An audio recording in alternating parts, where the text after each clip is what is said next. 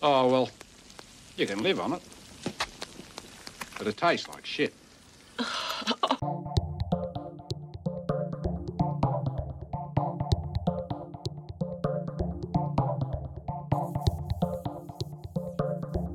Welcome to the Since Right Now Addiction Recovery Podcast, the podcast of clean and sober, KLEN and SOBR, and sincerightnow.com, with your hosts in recovery, Jeff, Matt, and Chris.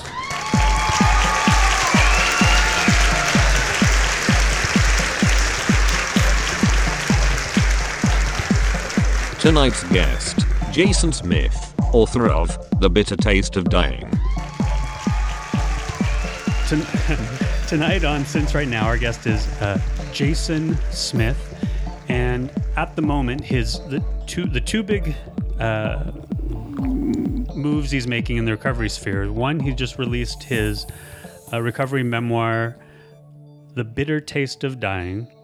And two, he's just launched as the creative director, and I don't know who your partners are or your partner, the Real Edition, Real Vice, Real Life.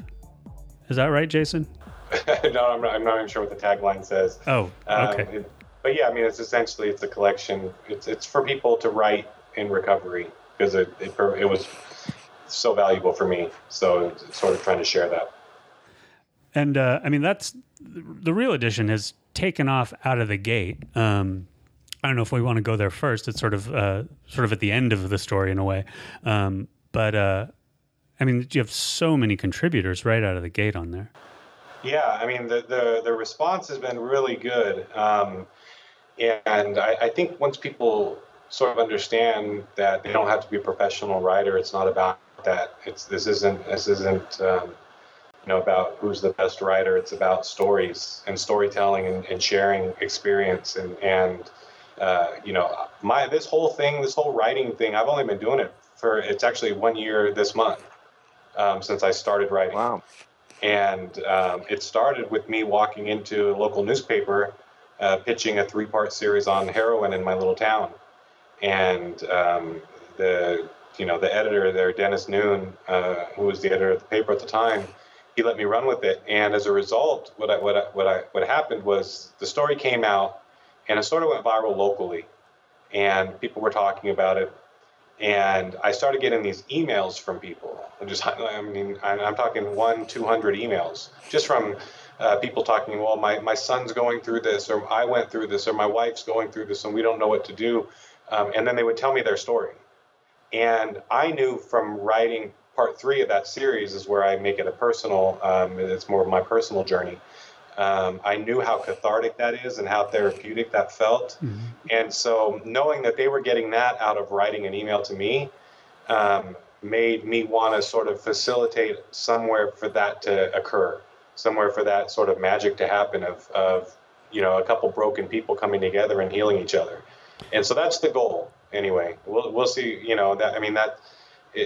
you guys know how it is. You never know with these types of things. So hopefully we continue to get contributions. And, in the meantime, we're just kind of putting one foot in front of the other. My partner, Matt Mendoza, who is a fantastic business partner, he's the reason there's a site right now up. He's the reason that there's somewhere for these people to go write their stories. So he's absolutely a huge part of this. Is he in recovery, or will we out him if we discuss it? I'll talk about what he's written. He wrote a story on his experience, and actually, what's kind of funny is, your site ran my Tijuana jail story, right? And that story was originally posted on Medium. That was one of the first stories I wrote. He saw it, and he actually had his own experience of getting arrested in Mexico. And so he reached out to me saying, hey, loved the story. Something similar happened to me. And we got to talking. And that was actually the beginning of our relationship. And so our relationship was sort of born out of this, 2 people being arrested in Mexico. That's awesome. And now we've got this beautiful website that people are contributing to, but the genesis, the origins of it were less than pretty. Neither of us both of us were addicted to drugs at the time, and both of us kicked in a jail cell. Wow. And so it was that connection out of something broken and something ugly, and now it's the opportunity to make something beautiful out of that. And I mean, I think that's a great metaphor, sort of a great metaphor for recovery in general. Yeah, I mean, that's absolutely it. You have to have gone what you went through. You have to accept that to appreciate sort of what you have now, to really appreciate recovery. Yeah, I mean, when you go without, I don't shop for milk the same anymore. I mean, when I go to the store for milk today, I remember vividly having a small child who needed a gallon of milk, and buying the little carton of milk because I wanted to save the money for drugs. Like I remember that, and so now when I go shopping, I really appreciate buying a full gallon of milk. Wow. But I never would have before had I not gone through that experience of sort of just letting life take, just sort of putting everything on the back burner for drugs, including my own family. Mm-hmm. For just being a year at this writing game, you are a terrific writer. What you must have had some influences or something to hang your hat on before you started this. I mean, I have a college degree in history, and history requires, it's a subject that requires a lot of writing. But as far as the personal narrative style and things like that, by far probably the best class I ever have taken in high school or college was typing. Monotonous, mundane, but looking back, it's probably the best class I ever took because I can type pretty much at the speed that I can think. It's very conversational, and I think that's what makes it so readable, really engaging. I really like sort of stripping everything down and just giving it to the reader kind of raw. Yeah, but nothing is lost at all. I mean, just based on Tijuana Tale, that's a gut punch, with just the words you used. So I have a story I wrote a different story called Confessions of a Drug Addicted High School Teacher. Yes. And it's about a 3-year period where I was pretty heavy into fentanyl and Norco while I was teaching high school. Yeah. And the story the rights got purchased by Bob Levy, who's the producer for Vampire Diaries. At this point, I really look at life from the perspective that I'm playing with house money. Right. Yeah. I'm playing with house money at this point, and so anything good that comes my way, it allows me to sort of really just sit back and enjoy it. Can we back up and get a little bit of the story that led up to this point in life where you are playing with house money, which is, a wonderful place to find yourself. Can we just maybe talk about a bit of how you ended up where you are now? Yeah, I realize that a lot of this is in The Bitter Taste of Dying, I'm sure, but just the high points and the low points, maybe. Yeah, I mean, I'm your typical sort of millennial tale of getting hooked on drugs the legal route. When I was 17, I'd never even smoked pot. And, I was an athlete. I was a football player. And when I got in a car accident, they had to do an operation on my spine and put a cage in there. And they kind of loaded me up with the medication. And from day one, I was in love with it. Like, I loved the way it made me feel.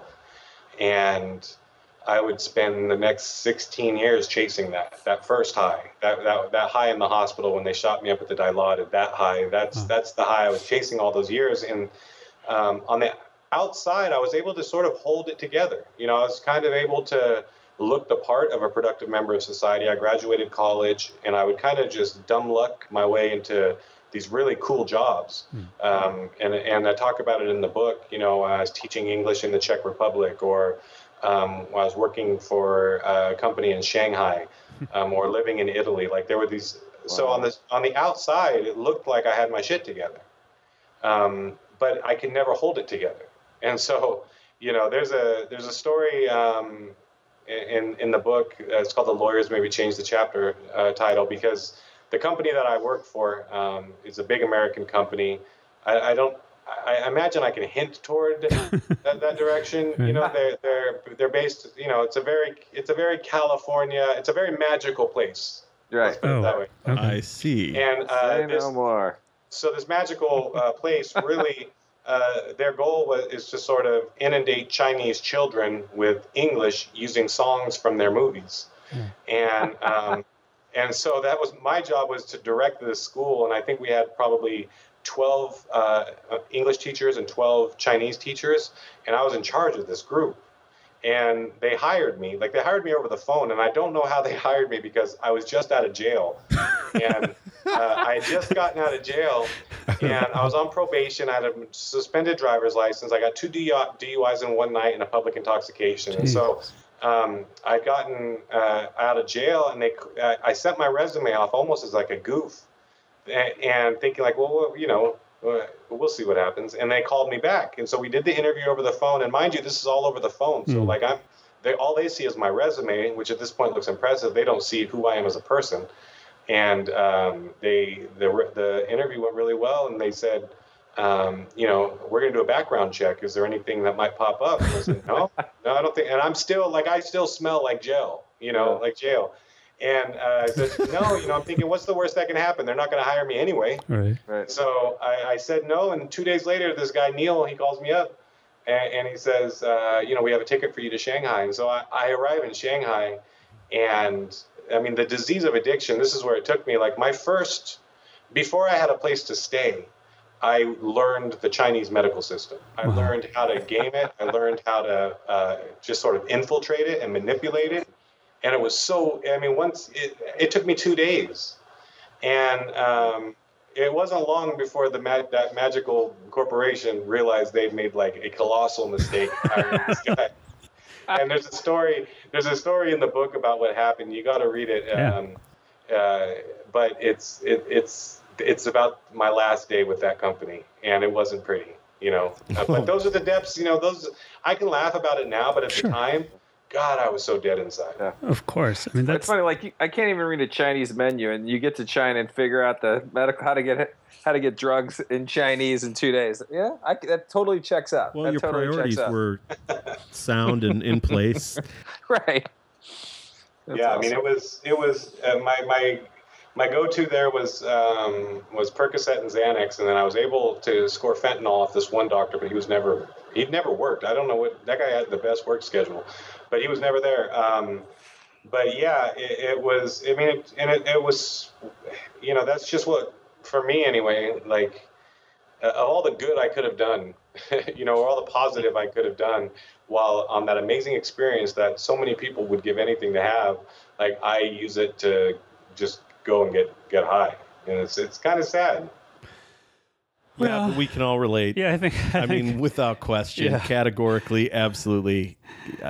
Squandered opportunity is the name of the game. And feeling like you lead a little bit of a charmed life. Like, why do good things keep happening to me? And I'm just kind of fumbling my way through, just doing the bare minimum, and sometimes less. And yet, you get these great opportunities. It's really, I think we can all relate. But yeah, and that's what every single person in my family and friends were thinking at the time. Like, why does this good shit keep happening to Jason? Like, of everybody, why? Of everybody, good stuff could happen to. Why does it keep happening to him? Yeah. And and I can imagine how just frustrating that must have been to watch. So, and I know this is always a tricky question, but is the addiction have precedent in your gene pool? Yes. Okay. Yes. My dad's side of the family is, he at one point had 7 brothers and sisters. 2 of them have died from overdoses. Oh my God. Opiate, 1 heroin and 1 morphine.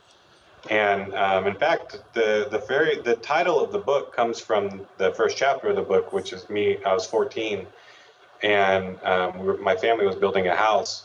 And my uncle, who was an amazing carpenter, but also a hardcore intravenous heroin user, came up because he wanted to get clean.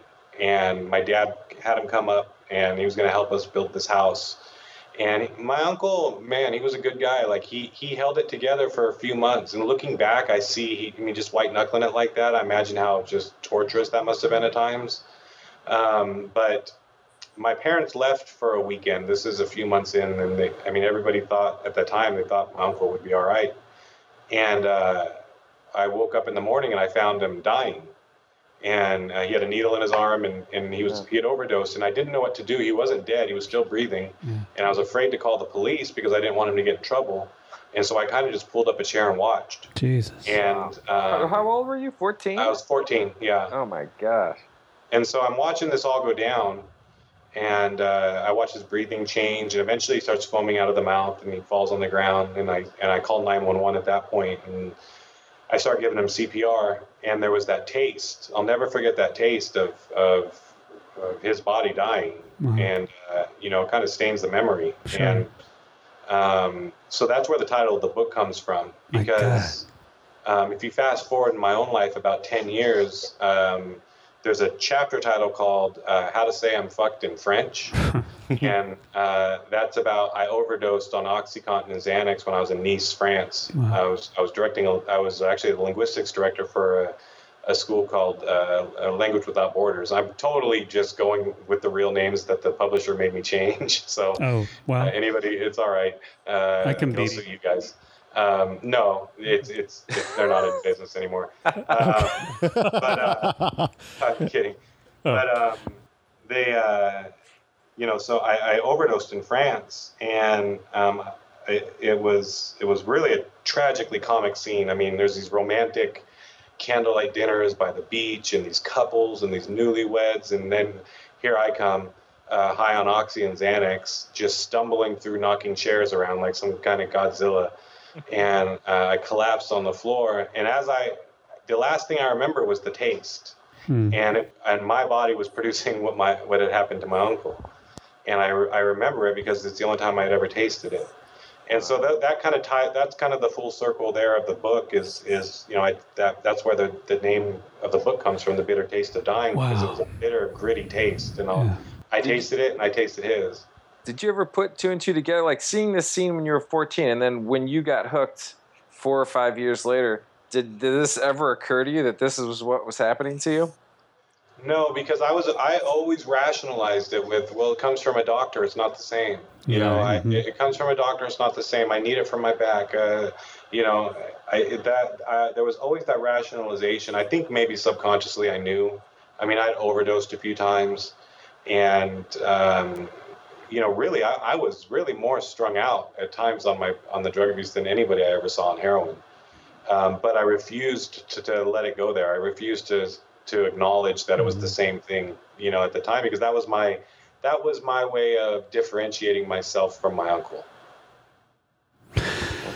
Wow. And that's, I'm sure that rationalization is familiar to all of us and to a lot of people, at least I never used a needle, or at least I, kept on the right side of the law in my mind's eye because I wasn't doing something illegal and I wasn't dealing with a criminal element or whatever it was. But at the end of the day, it's a completely level playing field. Yeah, you're still fucked. Yeah. So what was the end for you? When did you finally Man, I wish I could say that was the. I mean, there were so many bottoms that I should have had.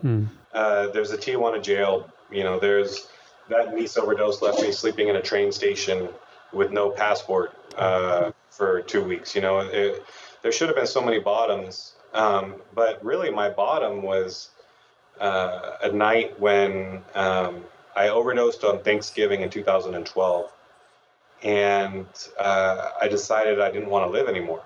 And I went home, and I talk about it in the book. I tried to sort of cut my wrists and just kind of lay in some warm water. And I woke up, and I remember feeling that feeling of oh my God, I can't do anything right. I can't, and I think it's important to look at that last night because I was alone in a dark apartment trying to kill myself. Right. And if I think back to the first time I used, or the first time I used it to get high, it made me social. It made me part of a group. It made me feel like I belonged. It connected me with everybody else that for whatever reason up to that point I'd felt disconnected with. And, if you fast forward 16 years, the same drugs, the drugs didn't change. Right. Nothing changed in the chemical makeup of the drugs. That was the same product. that same drug was making me want to die by myself in an apartment because I couldn't live. Wow. And if there's any, I don't know if there's a better sort of visual of where the drugs eventually took me, or will take you. Yeah, no, I mean, it's a powerful point.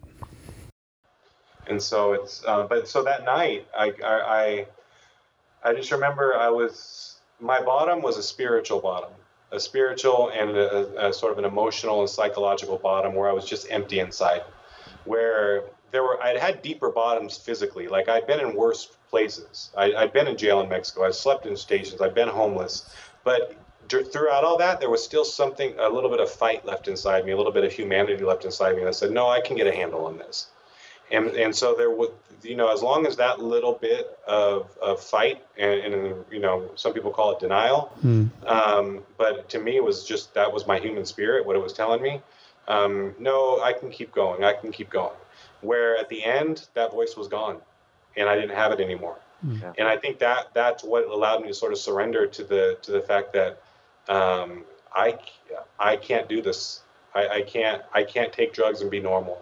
Like I just can't. And so that was my bottom. It was a real sort of, I had a place to live. I had a car. I had those things, but my bottom was a spiritual bottom, just a complete nothingness inside.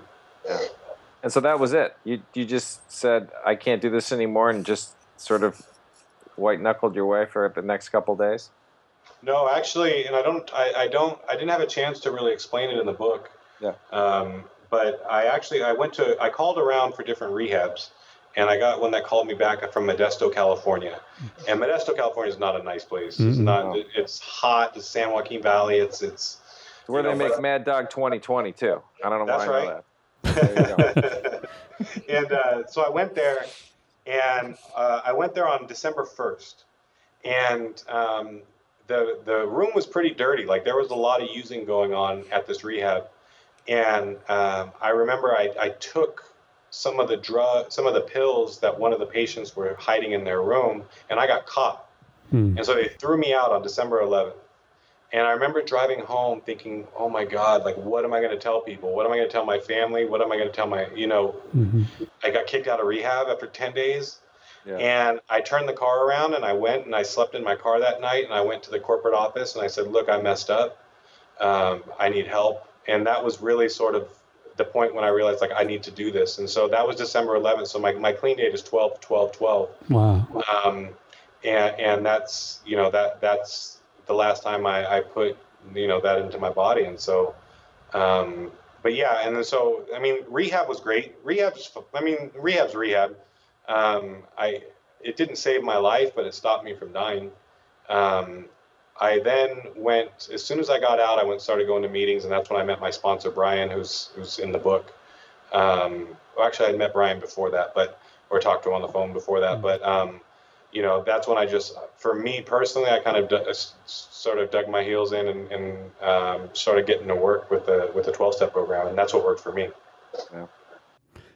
And so, and that's what's continuing to be your program. You're still active, sponsored, all that. Yeah, I sponsor. I haven't, I was on ankle monitor for like almost this entire time I was writing. That was kind of, my writing was sort of a result of my home detention. I was all of the sort of stuff I did over the years got consolidated into one case, and they gave me an 8-month sentence. And so from October of last year till just July 3rd, recently, is when the ankle monitor came off. Wow. I was sort of forced to sit down and write. I mean, there was nothing else to do. Yeah. And so it was actually, it actually probably benefited me in the long term. But it's sort of just cleaning up that mess now. So, but because of that, I wasn't able to go to a whole lot of meetings. So now that I'm off, I try to get to 2 or 3 a week. That's my goal. Yeah. That's a great new way to get people to start writing, is the old ankle monitor. I like that. Yeah. It's not a bad tactic. Well, it's amazing how those things work out. I mean, how it's, serendipity, I guess.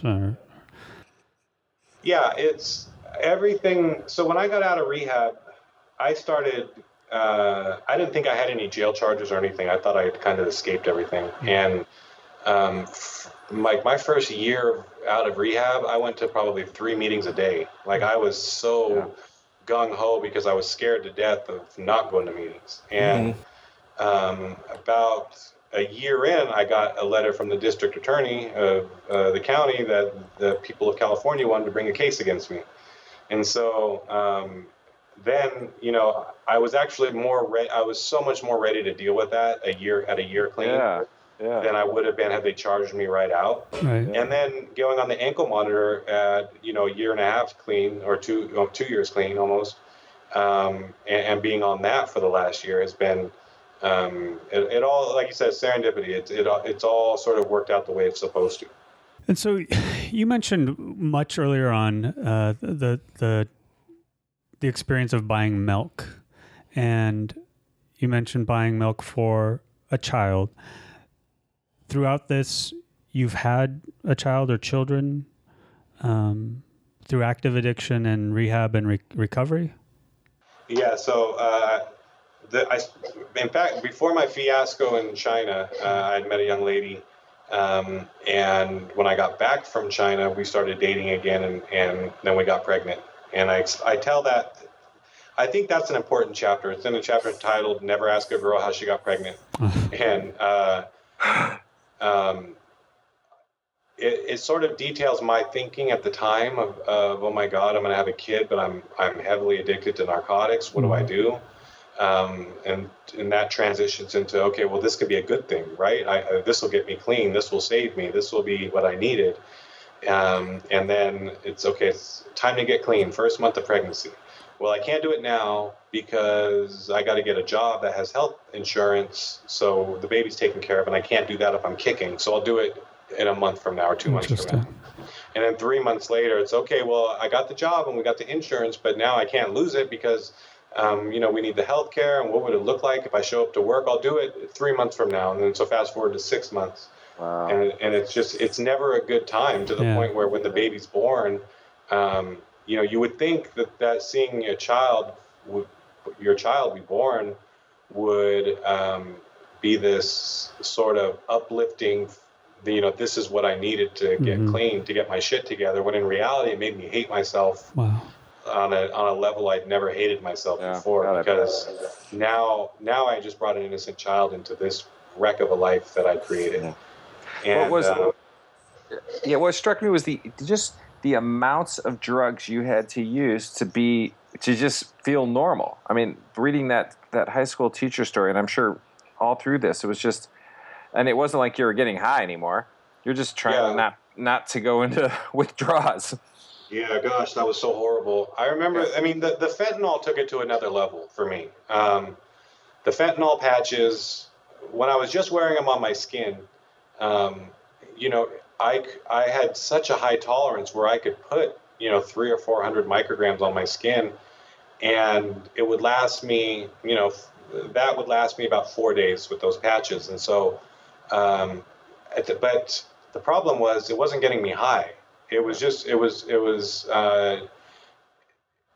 just really kept me from being sick. And so add on to that, like the Norcos, for example, on top of that. And every once in a while, you know, the Norcos would give me a warm feeling, but for the most part, I was taking them just to take them. And that's where I would get into trouble, was because then I would the opiates weren't doing it. I could not get any higher. I was at my peak with the opiates, and so that's when I would bring in the benzos and the Xanax. And, that's amazing. And that would send me off. Xanax would put me in jail. Like, if I went on, I would go on these Xanax blackouts where, you know, I mentioned it in the book. I'm like that dude Memento in that movie Memento. Right, like I'm trying to backtrack the last week of my life with receipts and text messages. Oh. And you know, that's actually how I found out I got the public intoxication. I don't remember. I tell the story. I went upstairs to ask my neighbor apparently to use her phone, and she said no. And I started picking up her shoe, trying to make a phone call on it, and I don't remember any of it, like none of it. And so that's what the Xanax would do. But that's the reason I would always go to the Xanax and the benzos, because at least it was some kind of high. It was different than the opiate high, but it was like the fentanyl made it so I had to have a really large amount of narcotics to feel normal. And I didn't want to feel normal. I wanted to feel anything but normal. Sure. And it was almost like they turned on me. You know, they stopped getting me high, but they still demanded that I do the dirty shit you got to do to keep them. And, you know, they turned on me. And so that's when I would usually go to the Xanax and do something. You know, it just changed my personality completely. Crazy. And you didn't drink. You weren't a drinker. That's right. And no, I hated alcohol. I still don't like the smell of alcohol. I just never liked it. So, and in fact, that's probably why I'm still here. Right. Because the amount of hydrocodone that I was taking with the acetaminophen, if I had combined that with alcohol, I think my liver would be shot. Interesting. And when I got clean, when I was about a year and a half clean, I finally, you know, sucked it up and went to the doctor and said, okay, I want my liver checked. And he said, why? I said, because when I lived in China, I was taking 6 or 7 boxes of Percocet a day, and they were 10 a box. And I said, I know that had to hurt my liver. And he said, yeah, that would probably hurt your liver. Yeah, it hurts my liver. And so he did the tests, and they came back. He said, your liver's normal. Wow. I said, there's no way. Like, you sure that was my liver you checked? Like, was it mixed with records?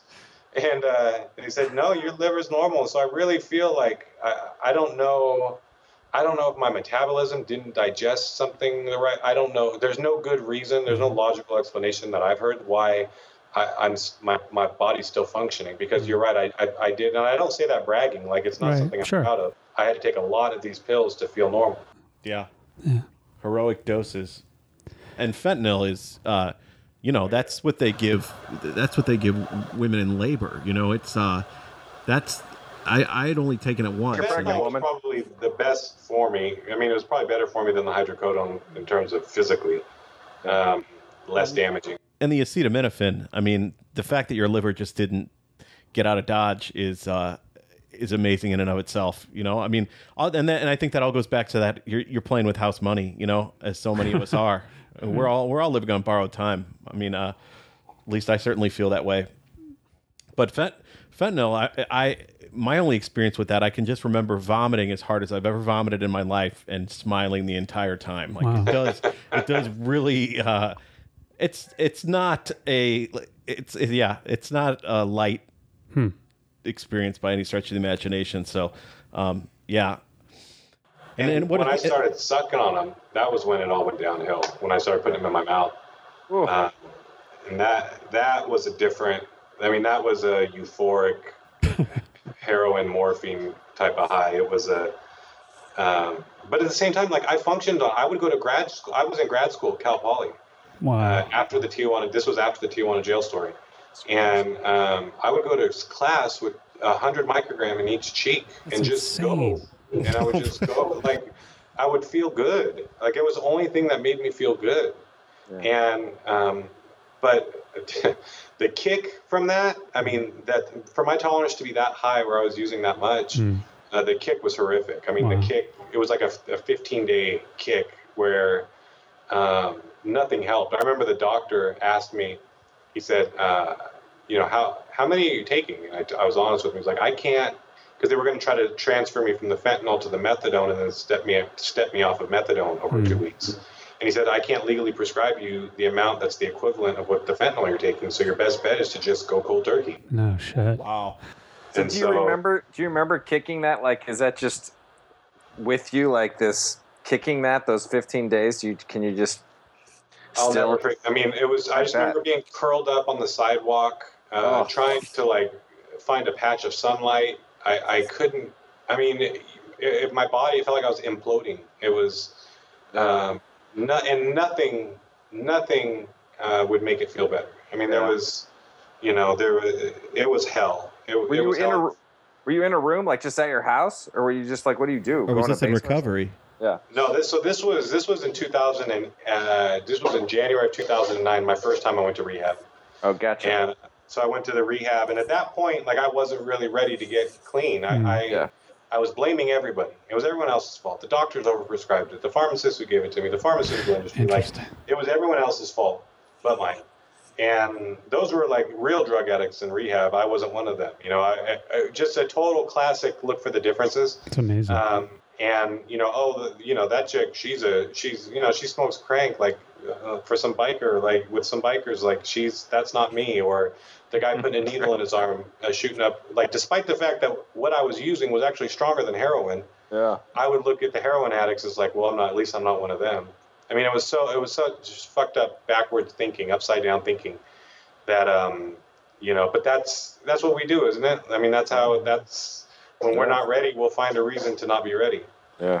And, when you talk about who comparing yourself, you mentioned earlier that when you started, it made you feel good and likable and able to, participate in crowds and people that you were fun and funny. What was there a sensation? Were there sort of emotional, psychological things before that? Was there depression or anxieties that you were wrestling with, or may still wrestle with? Yeah, I mean, there was there are two events I talk about in the book with my uncle, and when he died, like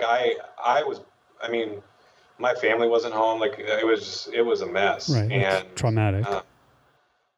I never really got help for that. Yeah. I think, my parents did the best they could, and they felt horrible.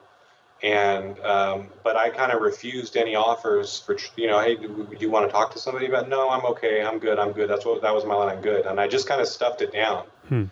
And, there was a level of sort of self-hatred. I blamed myself for not calling 911. Because and truth be told, had I called 911 when I found him, he probably would have survived. But ultimately, that was his decision to make that day. And but I can see that now that I've worked a program and I've worked through some of this stuff. But at the time, there was some stuff that when I was numbing it, it sort of made all of that hurt stop. It's funny, thinking about your uncle and the choice he made that day, and then that story you wrote about the Las Vegas doctor and the woman that died, and then this is your doctor, who, my God, I can't believe someone's not going to buy the film rights to that either, because what an interesting character he is. Yeah. But I was curious to ask you, like, that the girl who died within that whole thing, it's almost like as if you sort of have to accept these people are going to die, and there's just nothing you can do about it. And is that kind of where you're at with both of that, your uncle and this girl? I mean, we make choices, and there's consequences for our choices, and it wasn't the doctor's fault, or did you feel like he should have gone to jail? So on a personal, this is where it gets kind of interesting in terms of my own recovery. Yeah. So as an individual in recovery, I have to take accountability and 100% accountability for all of my actions. Yep. And so because of that, as an individual, I have to look at that doctor. I have to look at any doctor I've had and say, you know what, I manipulated them. I knew how to work them. I knew what to say. And that's, if I do that, then I can actually process it because it was my decision. The flip side of that is, as a writer, I have to be able to step back and look at things beyond just myself and my own story. Mm-hmm. And sometimes that involves looking at my story from an outside perspective. And so if I look at my story from an outside perspective, I can say, you know what, there should have been safeguards in place to stop this from happening, or that's a doctor, he's a trusted member of society, and he was abusing that. Like, if I look at my situation from a distance, that's how I see it. But as an individual in it, I can't look at it that way. Yeah. He seemed like a total character, though, like right up there with John Goodman in Flight. I mean, just like ultimate drug dealer. Oh, he was something else, man. I'll never forget the first time I met him. Yeah, and I talk about it in the story. I went down to the ATM and I got some money out, and I came back, and I'll just never forget the church TV channel being on like full blast. And he starts speaking to me, and this Dr. Bass did this. He would speak in acronyms. And so he'd say, Jason, living inside of evil, lie, L-I-E. Don't let lies creep into your life, Jason. And then he would pause and just look at me. And what the hell do I say? Like, I'm trying to play along because he has the drugs I want, you know? I just need some drugs, man. TGIF. Right. Yeah, but what was funny was like if it weren't for the actual drug dealing, like if there wasn't for the actual exchange of money for product, you wouldn't there were times he left and I swear to God I sat on the edge of my bed and I wondered, does he know he's a drug dealer? That's interesting. Like, of course he's got to know, but does he know? Because he was like a preacher. Yeah. You know, and it was such a surreal experience with Dr. Bass. Yeah, he was a character, and that's exactly what he was like in that story. Reading that story, I'm like, I don't think he did know he was a drug dealer. I think that man felt that he was doing something, either helping people reach their bottom so they could find God faster, if he was truly a preacher, or had something like that. Because it just, you know what I'm saying? Yeah, like he and there were a lot of us. You know, I used Gina's name, and because I say it in the story, I didn't know Gina, but I knew her because I was her. Yeah. Like we were doing the same thing, and then that's what the end of the story is, sort of that open-ended question of why do some people make it and some don't? Yeah. You know, there's people that have done a lot less drugs and alcohol than we have that didn't make it. Mm-hmm. Right. But the ultimate answer that I've found for that is I don't get to know those things. Yeah. And I'm okay with that. Mm-hmm. Mm-hmm. Yeah. Wise words. I mean, absolutely. That's not for us to know. You know, I would spend all my time, if I spent all my time thinking about that, I would get nothing done and I would never come up with an answer. You know, that's one thing with working a program for me has been learning the things I have control over and the things I don't, and letting go of the things I don't. Because with the things I don't, that's about 99% of the world. Yeah. And they're going to do what they do regardless of whether or not I stew over it or worry about it or I'm anxious about it or I'm scared. Like that, it's going to happen regardless because I have no control of the situation. But what I do have control over is how I approach it and how I let it affect me. And so, you know, even like when we were talking earlier about this TV development deal, I've really every step of the way just sat back and enjoyed it. Sure. And really allowed myself a chance to soak this in and think like, you know what, there are people who never get this opportunity, who've been writing a lot longer than I have and never get this opportunity. Like I'm blessed. Mm-hmm. Like this is a blessing and I want to enjoy it. And so with this 180, what's your relationship with your family like? Are they still around or? Yeah. So my mom and dad you talking about like from the characters in the story? No, I'm talking about like your mom and dad and Yeah, so my mom and dad, we have a great relationship. We've talked through, they've read my stuff. It was weird knowing my mom read the book because I tell a story about when I lost my virginity because it was drug related. Right. And so that's always a weird thing. Yeah. But, you know, she read it and she really liked it. But of course she's my mom. Sure. You know, my son's mom, who in the book tells me you're never going to see your son again, you're garbage, you're a drug addict. She and I, her husband and she got married, and my wife and me, actually we all get along. We hang out, we make sure the kids see us being cordial, and we go to barbecues together and you know, or they'll come over for dinner or whatever, you know, just the kid. It's very important to me that my son sees that, you know, I don't want him growing up in a household where the parents hate each other. Mm-hmm. And so, you know, the fact that happened, like, it will show you the miracle of being clean, of what can occur. Absolutely. You know, because, you know, they had every right to write me off and never want to talk to me again. And when I got clean, I wanted the life I have now, the relationship I have now with them, I wanted that then because I'm so used to instant gratification as a drug addict. Right. I'm so used to, if I want something, I get it now. If I want a feeling, I get it right now.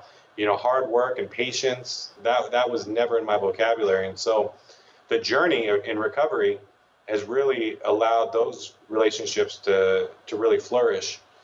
Because they saw a change in me, and there were so many times where the only hope that I had, on days when I didn't think I could make it, was seeing how much their perception of me was changing, and I found hope in that. I found life in how they were treating me differently than they were before, and so there are a lot of times that relationship, my relationship with them, and the rest of society, sort of kept me clean. Mm-hmm.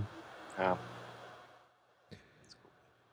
Well, and then what's fascinating too is what you're doing with the Real Edition is sort of, I think, providing that opportunity for a lot of people to see themselves reflected and to be the person that holds up the mirror, which is pretty cool.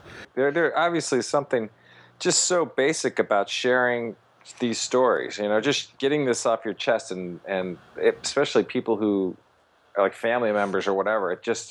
There's so many great stories out there. I'm surprised at how many great stories happened in your addiction. I look back at mine, I can barely remember anything, and you have got so many great ones from all over the world. Yeah, my journey feels kind of pedestrian, but that said, sharing your story and telling your story is one of the fundamental tenets of recovery in whatever form it takes. So I think it's really cool that you're providing that platform and providing that example. Showing people that you can tell these really visceral, gut punch, as Chris said, stories without resorting to really florid. You're not asking people to become writers. You're asking them to tell their stories in whatever way they feel most comfortable and natural doing so. Yeah, and I think in doing something like that, you sort of have to model what you're looking for. Yeah. And fortunately, I was able to do that with some of the things that I've written, and sort of show, look, this isn't a site to glorify. This isn't a glorification. It should be real, and there are times it's going to be dark, but that's okay. Nobody wanted the Tijuana jail story to end the way it ended. Like nobody did. Yeah. And nobody wants that guy in that story to go back and buy drugs after everything he just been through. Yeah. But the truth is, that's what happened. Right. And so I think there's an element of honesty. Absolutely. That even when it makes you look bad, you've got to put it out there. And exactly. And that's that's exactly it. That's why that's the whole reason why I set up that section, which wasn't there initially on the site, of a past imperfect. It's to share those stories because, one, it's okay to look into the darkness. A lot of people say don't look back. I forget what the aphorism is, but sometimes, if you're doing it in a healthy way, if you're doing it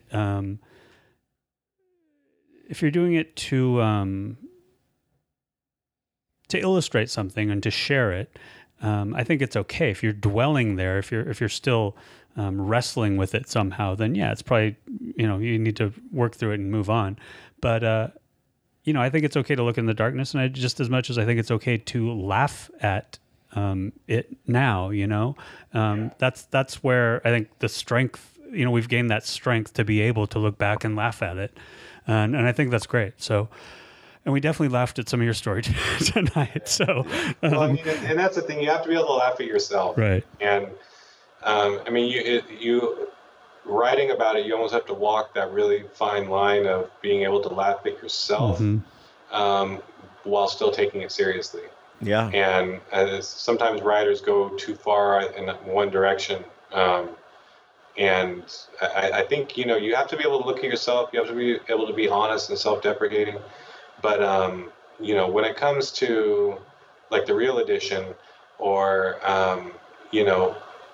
whether it be, I hope that what happens online in the online community, whether it be, what you're talking about or the Real Edition or anybody else's site, it's not a zero-sum game. It's not, I think this is something we can all work together with. Absolutely. Because I think the end goal is so important, and you'll see certain websites that sort of pop up, and they sort of they don't like working with other recovery sites, and that's a shame. Yeah. I think that's a shame. I think there's room for all of us because there's an audience for all of us. Yeah, there are definitely people that build walled gardens in this area, and that's okay, I guess. But I appreciate the opportunity to share my story on the Real Edition, and your Tijuana Tale was the first serialized story on Clean and Sober. I did a 3-parter, and that was in a way fun to do to tell that story over time on our site. So. I think it's great, and I hope we find the opportunity to do more things together in the future. So. Yeah, I mean, the sky's the limit. Really, the future is sort of, it is what we make it, right? And I think if we look at the current state of the drug epidemic in the United States right now, it's going to get a lot worse before it gets better. Yeah. No, go ahead. Well, I was just going to say, and I think what's interesting, and maybe it's just because I've become aware of it, maybe it's not fair to say, but I think I said this last episode too, but it feels like recovery's having a moment, and it feels like the nature of sort of, I guess, to some degree, our generation, the ability to share without shame and to do it very publicly online, I think, is a significant part of of mitigating some of that. I think it's helping people find us. But the epidemic is just insane. It's nuts. Speaking of which, are you going to DC in October? Are you inviting me? well, no. Well, I'll tell you what I told Shane from Not My Kid. It's like, I think you have enough fans that maybe you can do a GoFundMe and they'd send you. What's in DC in October? Oh, I'm sorry. Unite to Face Addiction. It's the primary organizer is Greg Williams of the Anonymous People fame, and essentially it's the way I describe the shorthand I use to describe it is it's the Million Man March for addiction recovery and prevention, and it's shaping up to be the place to be on October 4th if you're involved in addiction recovery and prevention. And so we're going. The Since Right Now podcast is going. I know a number of the people I'm involved with on social media are going, and we've had the communications director on once, sort of as a in a personal side, and then we're having him again on in about a month, I think, as representing the organization. So that's think very about cool. Yeah, I'll definitely look into that. That would be great. Yeah, I mean, certainly a good place to network and to add your presence to the movement. So, what do you think? Anything else? Yeah, well, the book just recently came out because I remember I looked. We were going to get it, and then it said you could future order, but it literally must have come out in the last week, right? Yeah, it came out July 6th.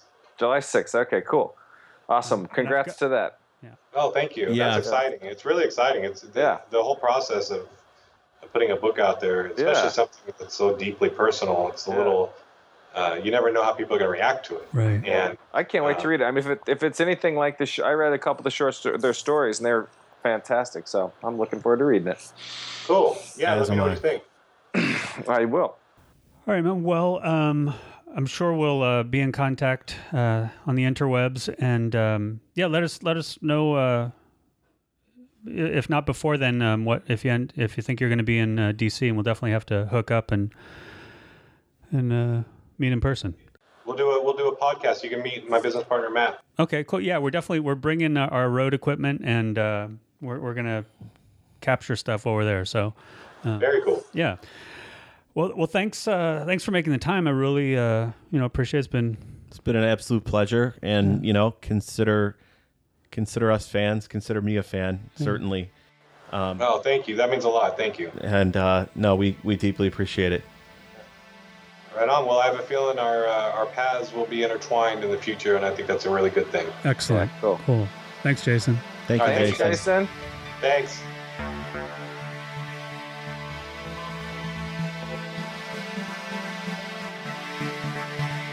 Meeting coffee. How cool is that?